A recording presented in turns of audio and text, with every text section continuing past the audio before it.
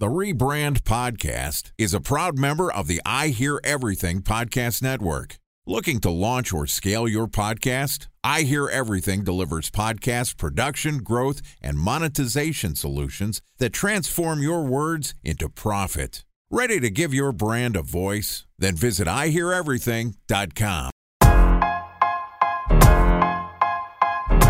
Welcome to the Rebrand Podcast, an I Hear Everything production.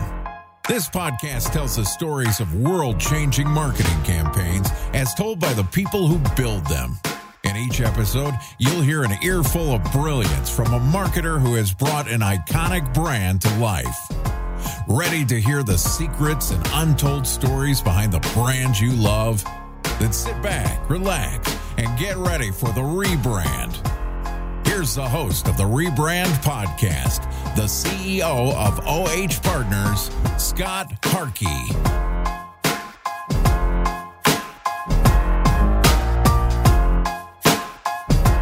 Welcome to the Rebrand Podcast, where we tell the untold stories of world-changing brand campaigns as told by the marketers who built them. I'm your host and founder of OH Partners, Scott Harkey.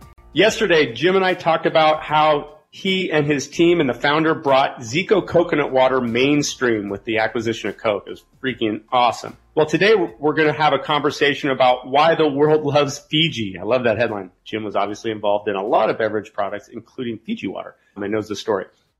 So here's my conversation with Jim Tonkin, founder of Healthy Brand Builders. What's up, dude? I told you we're gonna get two going. We're back. Oh, this is awesome, buddy. I'm thrilled to be back. Not too long of a break between our last visit, but let's bang it out. So talk to us about Fiji water. I mean, obviously an iconic brand. I've read it's like some of the best water for you. I've heard stories about like its square kind of deal and how one time the founder wanted to change it to circle so it fit in a car holder, like just a bunch of fun stories. But talk to us about Fiji. I mean, what an iconic brand. Yeah, an amazing brand. I was very fortunate to be chosen as the first kind of consultant that they were using when David Gilmour, the founder of Fiji Water, came to the U.S. Back in 1994.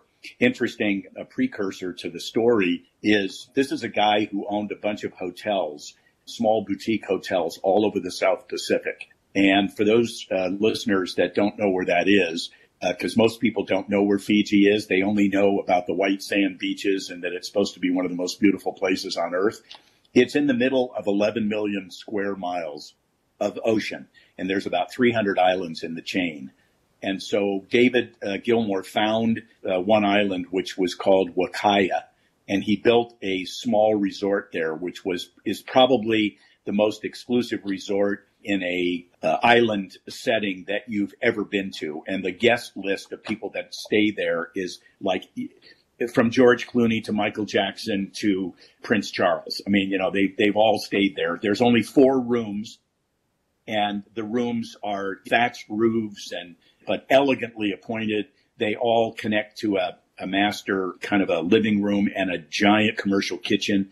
They have every kind of activity you can imagine under the sun. If you want to fly an airplane, you want to do parasailing, you want to learn how to surf. They have a 9-hole golf course, grass tennis courts, blah, blah, blah.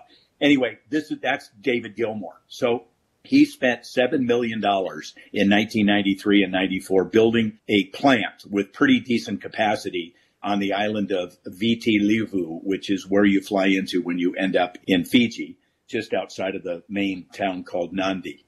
Anyway, that plant is still there, and it has grown in size, obviously, over the years. But the story is a simple one. David found the water on Fiji and became enamored with it, thought it was just unbelievable.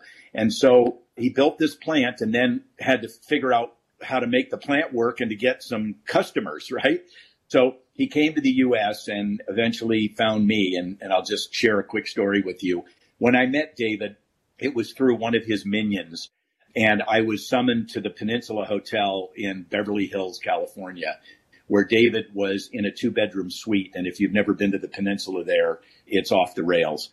And so David comes out in his silk robe and silk-lined slippers and pajamas at 2:30 in the afternoon and sits on this couch and begins to tell me the story of Fiji water. Well, I had sampled the product. I had a bottle of it. So I was I was pretty aware of it. I saw the outside boxes and what they looked like. And so after David stopped talking for 30 minutes, he said, well, what do you think of my product? And I said, well, I don't think much of the water, frankly, David. I'm kind of a water snob. I've been in the business for many years. And I think a product that has 330 parts per million total dissolved solids is not for the American palate. And I just stunned him. He just didn't even know how to react. And so I thought he was going to basically ask me to leave. But I actually pinned another statement to that initial shocking statement that I made.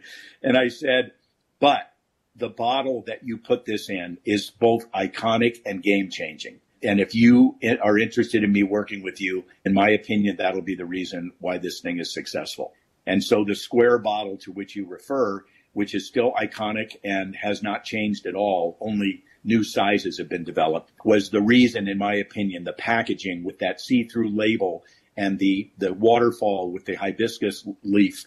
That's the reason why Fiji became successful.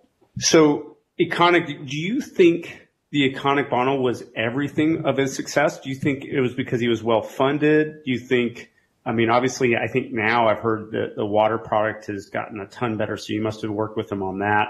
What were the ingredients for success, in your opinion? I'm sure you're getting to that part of the story, but just insane. Yeah, I can share with you. And realize that this is my thinking as well, my friend. There's lots of people out there that probably think differently than I do, because Fiji is clearly a very established brand in the premium water business today. Two quick questions though. How many water brands have tried to make it and failed? Like tens of thousands or thousands? Yeah. Or I mean, yeah, thousands. So thousands. And Fiji today is still independent, right? Well, they're not independent. What happened was David was a senior statesman. I mean, he was an old guy at 72, which is almost what I am right now, when I first met him. And I met him in 94, so that was 25, 30 years ago. And his wife was young, much younger, like 25 years younger, and she wanted him to herself. And he was a workaholic, always traveling and everything. And so eventually they were in Aspen, where, of course, all deals are done, as you know. Yeah. And they ended up running into a family out of Los Angeles, which you may have heard of, by the name of Resnick, Linda and Stuart Resnick, who are, so they're the most benevolent philanthropic family in Los Angeles, which is quite a title to hold. And they own the Wonderful Company. And the Wonderful Company is basically the founders of pistachios. They own tons of pistachio groves in Northern California. They also were the founder of Palm Wonderful, the pomegranate drink. And that's a story I could share with you as well, the Linda Resnick story. She has a book out, which came out a long time ago. It's a really quick read, but it's very fun. She's a bull in a china shop, a very smart marketer, tough to work with and for. But over on a napkin, David and Stuart basically put a deal together, and the Resnicks bought Fiji water from the Gilmores. And that was about maybe 8-10 years ago now. And so the growth of the brand since then has all come under the Resnick umbrella, and they're amazing marketers. Is it distributed by one of those two? No. They have distribution alliances with lots of big companies, from liquor distributors in certain parts of the country, like Southern Wine Glazer. Yep. And they have Dr. Pepper Snapple bottlers that handle it. I don't believe anything with Coke and Pepsi, but they're in kind of what we call a bastard, or the third tier system. Yep. They also have direct delivery through certain means where they could sell truckloads of product to retailers. And then they're obviously online as well. So they're plugged in pretty much everywhere in the industry now. And if you want Fiji water, if you own a restaurant or a nightclub, or if you're a retailer, you can get the product. That's cool. I think of them maybe as independent. Okay, I got off track, but okay, so U.S. launch is about to happen for Fiji, or you're working with David to figure out how to launch in the U.S. Yeah. So I was involved in the early stages, and I ended up bringing a number of brokerage entities, which are now defunct, into play, and those players I managed, and they ended up bringing the product to market, mostly starting in the Los Angeles, San Diego area, moving to Arizona, and then moving up the coast, San Francisco, and onward. And once we got like kind of just really, I keep cutting you off. Sorry, because you and I banter so much. It sounds like just one quick insight is from a CPG beverage product. It's definitely a market by market, hand to hand combat. Yeah, absolutely. And particularly back then, the brand that was known as the international upscale water brand was Evian. Yep.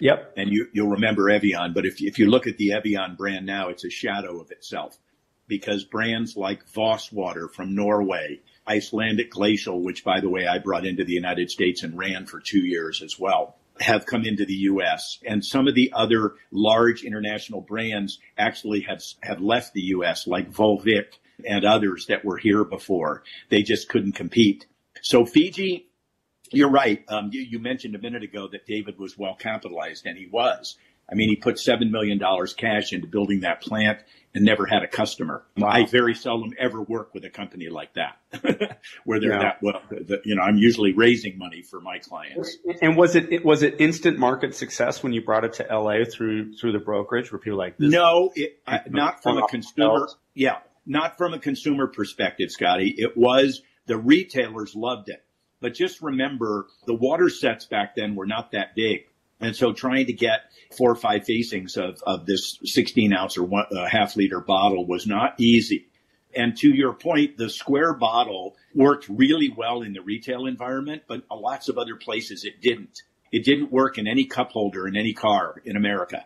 And so, as you know, the cup holders have been completely redesigned by auto manufacturers they kind of have a little spring load in it so that they open large. And then when you insert something in there, they tighten up, and they will hold a square bottle now.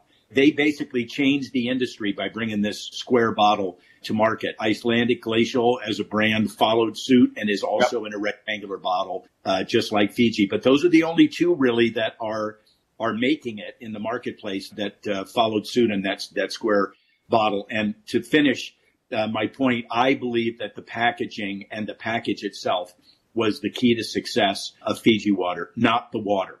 Because it was differentiated, and no one was doing that. They were completely Exactly. And they were a higher end, more luxury customer. Exactly. And those people are voracious brand loyal consumers. Yep. Unique and different for sure. Yeah. And the product was gorgeous.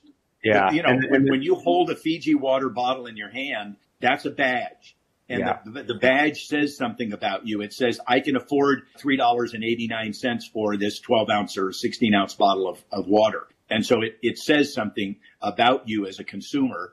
And people were really excited to do that. And coincidentally, it was really funny. Before we got busy in building the brand originally, there was the Evian effect, which women were getting very excited about. The 1.5 liter bottle that was being carried to exercise facilities and gyms across the country by women were typically bought once, consumed, and then they refilled those bottles with tap water. But the fact that they were holding the Evian pink label gave them the alliance with an upscale product that says they would spend, $3.29 for that liter bottle. Isn't that an interesting phenomenon? Wow, that's crazy. Yeah. That's part of the brand, the packaging. That makes a ton of sense. Exactly.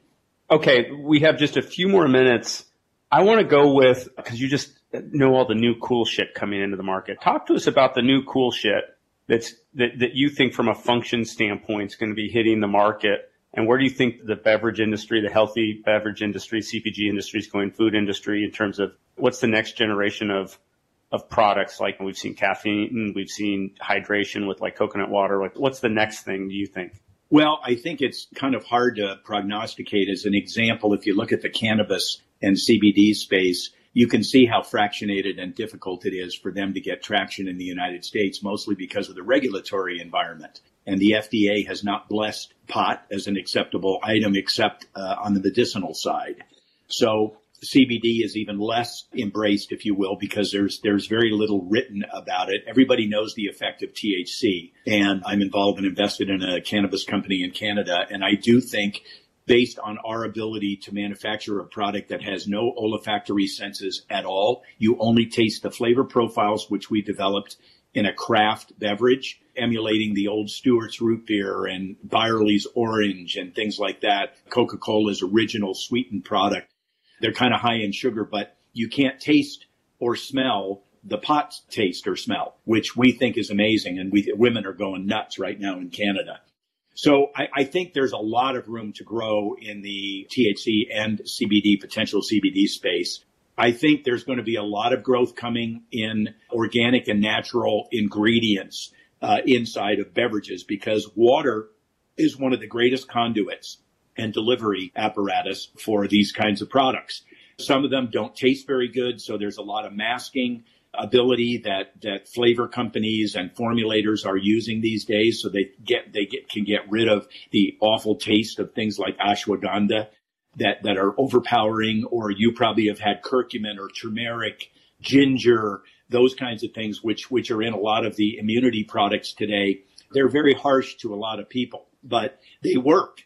And so I think there's going to be a lot of growth in that area around plant-based things and better for you things. Anything that runs away from the traditional beverage that Coke and Pepsi used to make or still makes, but they're losing market share with those products domestically. They're still growing on the international stage because they're much further behind us than our sophisticated palates here. But on the beverage side, I think water is going to still be a big conduit going forward. I think the development of things like sachets and stick packs where ready-to-drink water-based products are not available is also an area of tremendous growth, because you can put a lot of stuff in a 5-gram packet, and then when you're ready, you take it out of your pocket or your backpack or out of your kitchen cabinet and drop it in water, shake it up for a minute and drink it, and you get all the fresh benefits of whatever that powderized product can deliver. So I think there's a lot that's going to happen in that space.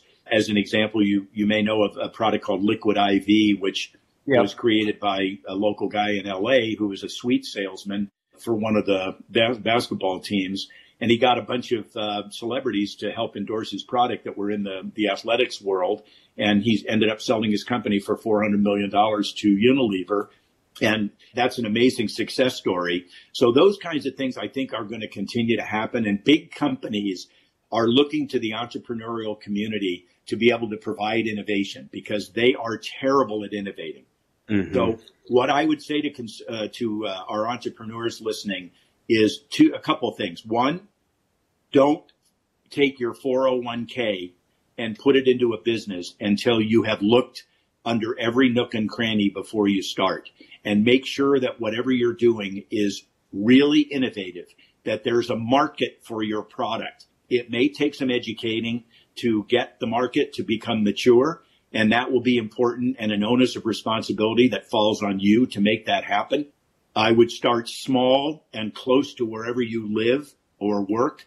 Try not to rush the process. Consumers are fickle, and you need to beat them over the head a ton in order to get them to listen and to see you. Use every inexpensive way to get to your consumer that you can, which includes online, direct to consumer, using things like Shopify and Amazon, those kinds of things which you can do directly from your own website at very little cost, and you can control that cost. And try not to be a copycat.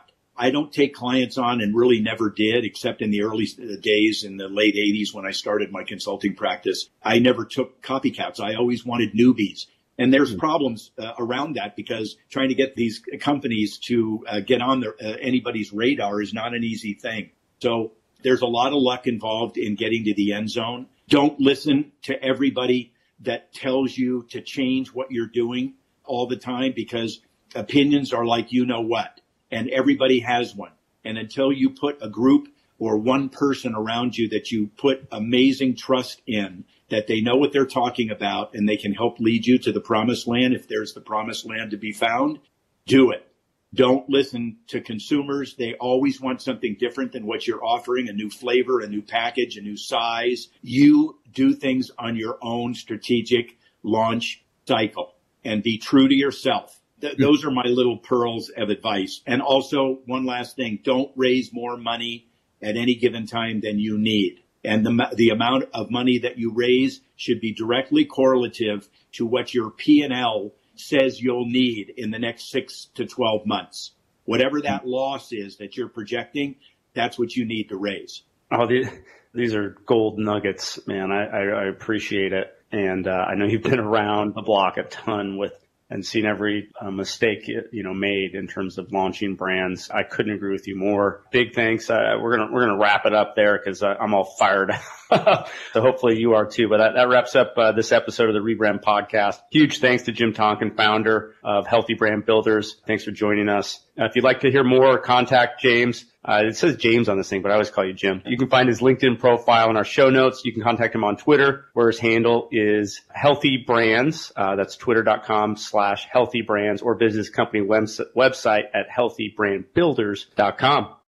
Just one link in our show notes I want to tell you about. If you didn't have a chance to take notes while listening to the podcast, head over to the rebrandpod.com, where we'll have summaries of all the episodes and contact information for our guests. You can subscribe to our newsletter, or if you just want to talk about your most impactful marketing campaign, you can apply to be on the show and be a guest speaker on the Rebrand Podcast. Of course, you can always reach us on social media. Our handle is @RebrandPod on Twitter, LinkedIn, Facebook, Instagram. Don't think we're on Snap, but pretty much everything else. My handle on Twitter is @SharkyAZ. If you haven't subscribed yet and want daily stream of marketing campaign brilliance in your podcast feed, we'll publish an episode every day during the work week. So hit that subscribe button in your podcast app and we'll be right back in your feed the next business day. All right, that's it for today. But until next time, remember, it's never too late to rebuild, reboot, or rebrand.